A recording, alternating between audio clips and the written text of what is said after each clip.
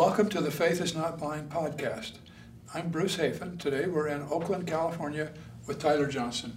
Tyler, thank you for coming across the bay to be with us today. It's my pleasure. I said you came across the bay. Where do you work? What do you do? So I have a couple different hats at work. I'm a medical oncologist. That means I'm the doctor who gives chemotherapy to people with cancer, and I spend about half of my time doing that. And where do you do that? And I do that at Stanford Medical Center, the Stanford Cancer Center, and then I spend the other half of my time teaching medical students there, teaching residents there, general internal medicine residents, and teaching oncology fellows there. So I do a lot of teaching. So you're a faculty member at Stanford Medical School who specializes in oncology, cancer. That's right. That's a pretty interesting job. And given that experience, we're very interested in knowing kind of how you got there and what you've learned, what you've bumped into along the way. You've certainly encountered some questions that have have challenged your worldview, your ideas about your faith. Yeah. But you've come through it. You're bishop of the Stanford ward, I hear. That's a story I think that's worth sharing.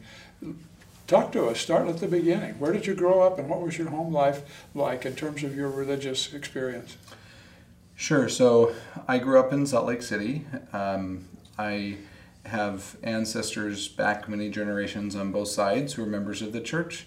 And in fact, my dad is an amateur church historian of sorts. So I grew up in a home where we had very literally Brigham Young's footstool in our basement and John Taylor's hymnal from his prayer circle at the temple on my dad's bookshelf, along with maybe 2,000 church history books. Good grief, yeah. So it was just in the water where I grew up. So how did that affect the development of your own faith? I mean, there's certainly plenty of faith to absorb from your family. Sure. Yeah, it's funny because it actually worked in a sense both ways. What I mean by that is I'm not really given much to dramatic spiritual experiences. I've had a few of those, but not many.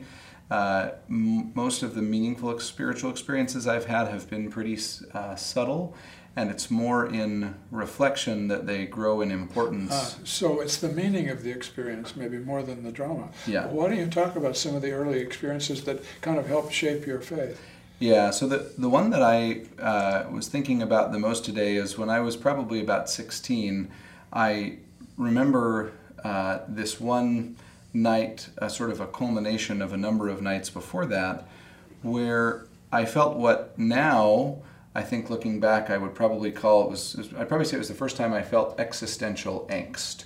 Of course, I didn't know any of those words back then, but I just felt this deep, unidentifiable sadness, this just sort of, what is this really about? What am I really about?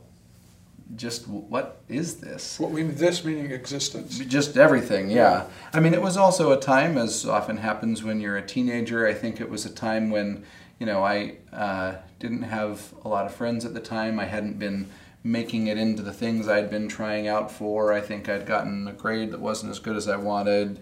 Anyway, so there were some of those precipitants, but it wasn't, I mean, I'd had sad nights about each of those individual things. This was not that. This was a deeper, aching sadness, and that I really could not put my finger on. So I remember going to my dad one night and crying and saying, I just don't, what's wrong with me? What is this? Why am I feeling like this?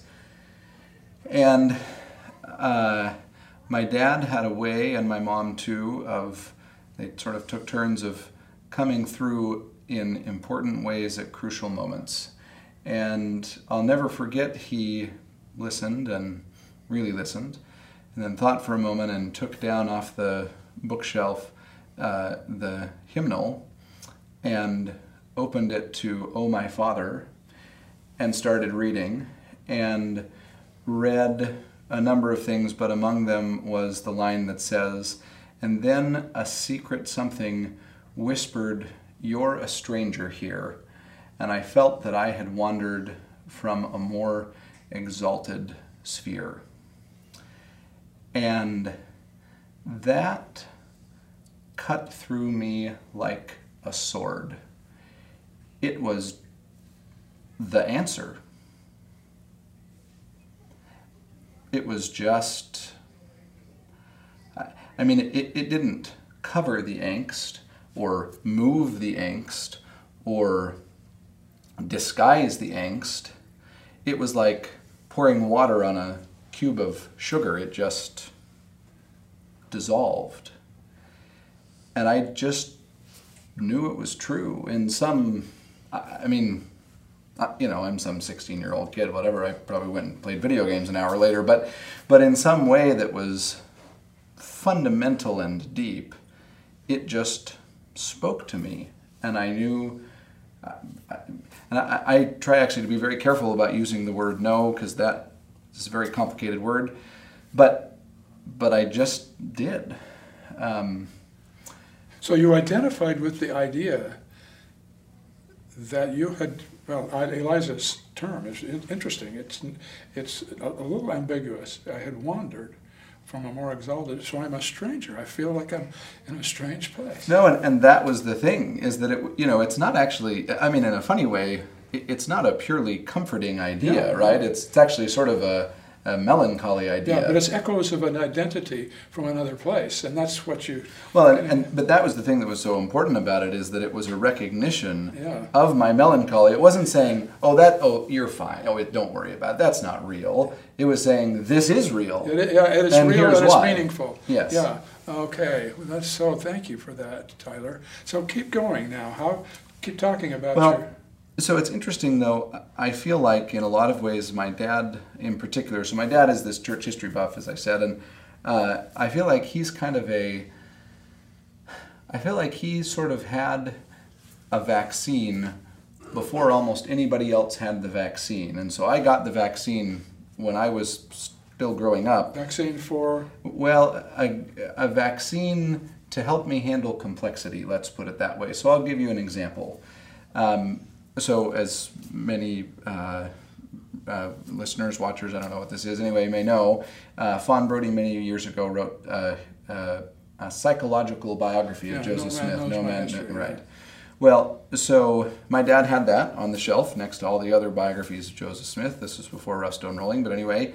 And then he had right next to it a little pamphlet that Hugh Nibley had written called No Ma'am, That's Not My History, which was supposed to be a direct rejoinder to Fawn Brodie's presentation of Joseph Smith's life. Well, one day, I skipped No Man Knows My History. It was much longer than the pamphlet. Picked up the pamphlet, and I read it and brought it back to my dad and said, oh, this is so great. I don't even have to read No Man Knows My History, because look, all the things that are in there are answered in this pamphlet by Hugh Nibley, which of course everybody knew was the smartest person in the church or whatever. And my dad stopped what he was doing, put his stuff down, and said, well, it's complicated. Hugh Nibley, is 1,000 times smarter than I am, and my dad told me he is a brilliant Egyptologist, a brilliant student of ancient languages, a brilliant many other things, but professionally not really particularly a student of post-Revolutionary War, early American religious history. And his rejoinder to Fawn Brodie was kind of shallow and actually didn't really answer the substantive things that she brought up. And I think you can make an argument that maybe nobody did until Richard Bushman wrote his biography. But this is the thing about it. If he had instead done whatever I'm sure he was very busy doing, and had said to me, oh, you're right, Ty. Yep, there's nothing to see there. Move along. That's just, there's just nothing there. Hugh Nibley is right. Then I think that would have embedded somewhere very deep inside of me, and I would have skipped merrily along my way thinking that I had solved the complexity of Joseph Smith's life. But because he didn't do that, I knew from a very young age that Joseph Smith, like most other parts of the church, is really complicated. And but as a consequence, you know, I mean, vaccines are actually really weird, right? I mean, the idea of a vaccine is that you introduce a little bit of a disease into somebody so that the immune system learns how to recognize it and to grapple with it. And then the immune system on its own expands and sort of mounts this arsenal against the disease, so that then if you actually ever really get the disease, then the immune system knows how to grapple with that.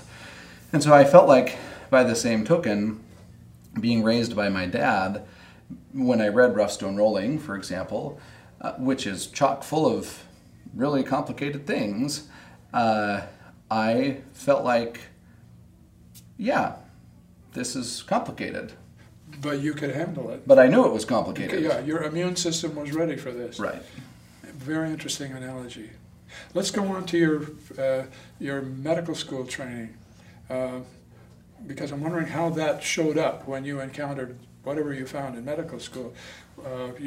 So I don't know what it takes to get on the Stanford Medical School faculty. What does it take? Well, much more in most cases than I have. I think I just, slipped in somehow. But so I went to the university. So I went to BYU for undergrad. I majored in American Studies, which has nothing to do with medicine, but it was important to me to get a liberal arts education, and American Studies really spoke to me. So then I went to the University of Pennsylvania in Philadelphia for medical school, and it was different than BYU. So we had, at BYU there were, I don't know, however many tens of thousands of members of the church in the student body, and at Penn there were probably, 15 or 20 of us scattered across all of the undergrad, law school, business school, probably more than that. There were probably some married folks I didn't know, but anyway, of the young single adults, there were probably that many. I think that if I think back to it, maybe one of the most complex experiences, if you will. So I remember when I was about 7, we went to visit my father's Aunt Caroline. I was obviously too young to understand any of what was really going on, but they told us that she was dying. And so, but she was sitting there with her hair carefully coiffed in a big bouffant, even though she was dying, and sitting up in her bed, and looked completely serene. I don't know what was wrong with her, but it didn't appear to be painful at all. And I just remember, and she's, she was as peaceful as if she was getting ready for a trip to Ogden. I mean, she just, could not have been more at peace with the world and God and herself, and was just ready to go to the next life. And I remember in having that experience, it just felt as intuitive to me as my own name, that, well, of course she would be resurrected. I mean, how could she not be? I mean, it's not like she would cease to exist right after she died.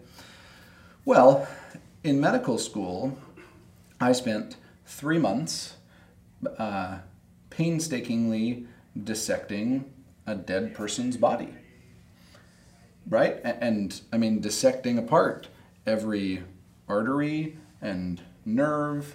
I held the person's heart in my hand. I hefted the liver. I picked apart the very complicated nervous architecture of the arm. I looked at the person's brain. I cut through the bony vertebra to look at the glistening spinal cord, etc. So on the one hand, I mean, that's a fascinating, beautiful, I know that's strange to say, but just take my word for it, experience. But on the other hand, that's complicated, right? I mean, so what does Alma mean when he says, not a hair of the head shall be lost? And here we're dissecting the body is flayed and mutilated when you're finished with it. what does it mean that we shall be restored to our perfect form? Does that mean that that very same body, those same atoms that make up that body are going to be restored again? So how did that complexity about the physical body and your training, very vividly described, how did that affect your, testimony's too shallow a word, your religious understanding, your feeling, your comprehension? Did you just kind of take it all in stride, or did it add something? Did it make you see more, think more? Well, yeah. So, I think that, I think a lot about fairy tales.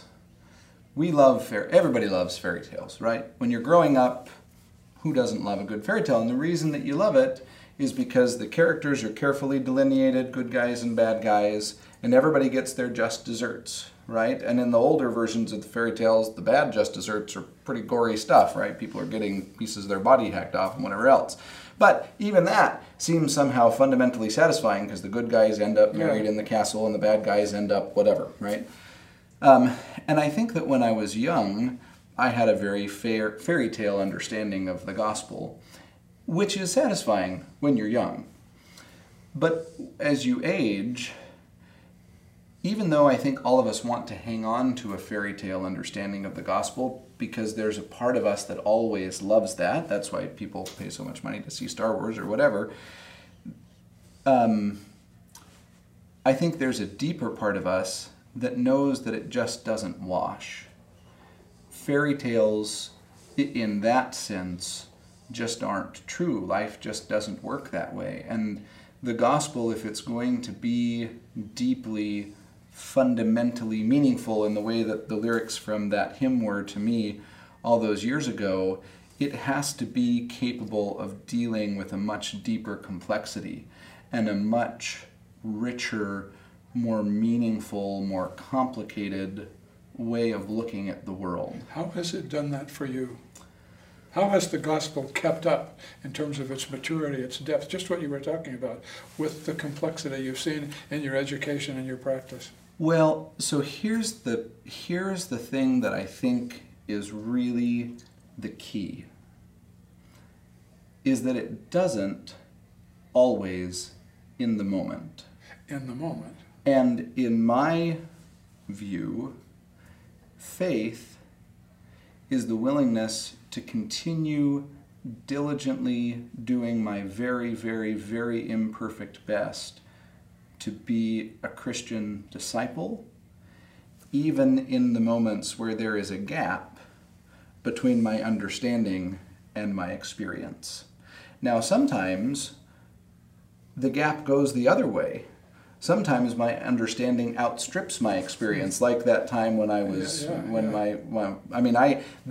understanding that infused into me in that moment outstripped what I could articulate. I see what you mean. It was beyond my ability to articulate. So that happens sometimes. Yeah. But then there are times when it goes in the other direction, and that gap is very troubling, right? When my ability to articulate my understanding of the gospel seems, for a moment, and sometimes moments are long, seems to fall behind what I am experiencing, that can be a deeply difficult, painful time. But my experience is that if I continue trying my best to be like Jesus and trying my best to keep my covenants, even in those gap moments, then a sweet peace comes eventually. And by your experience, it sounds, let me just be sure I understand. It sounds like what you mean is you've seen that gap closed enough times that your faith is not just a kind of idle, desperate hope. It's the result of experience. Yes, but it is a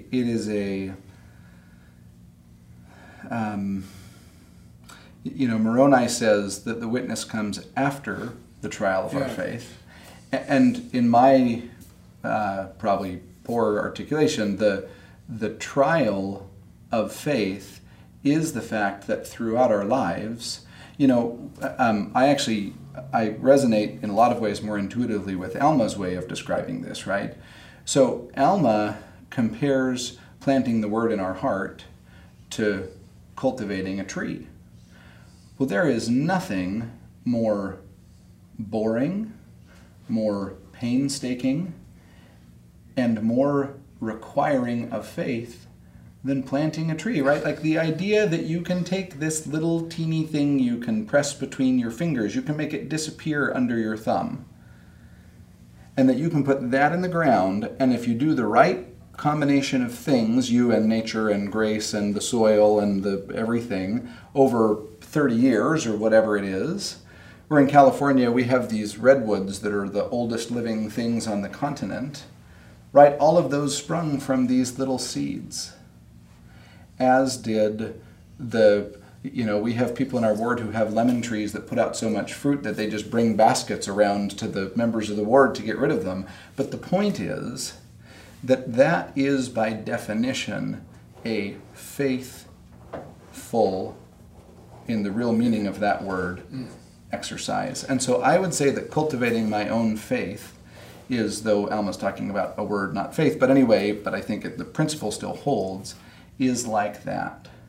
It requires trust that the fruit will come. And yes, I have seen the fruit come and come and come and come. But it sounds like from the way you're describing it, with that gap and the faith that will fill it, based on trust, is part of what the Lord wants us to experience. Yeah, because it's going back to the beginning. You're a stranger here. There's a little angst. I don't get this. But you feel something that makes you trust. And then you understand it, and you say, oh, okay, I can repeat that cycle. That's how things grow. Yes, and that's what Alma describes, right, is that you have faith. He describes sort of a big F faith and a little f faith, right? So the big F faith is one day I'm going to be standing here in shade eating fruit. That's the big F faith. But the little f faith is if I keep watering this, I'm going to see a sprout. Yeah, and we need to remember both. Tyler, beautifully expressed. Thank you very much. Appreciate your coming in today. Thanks so much.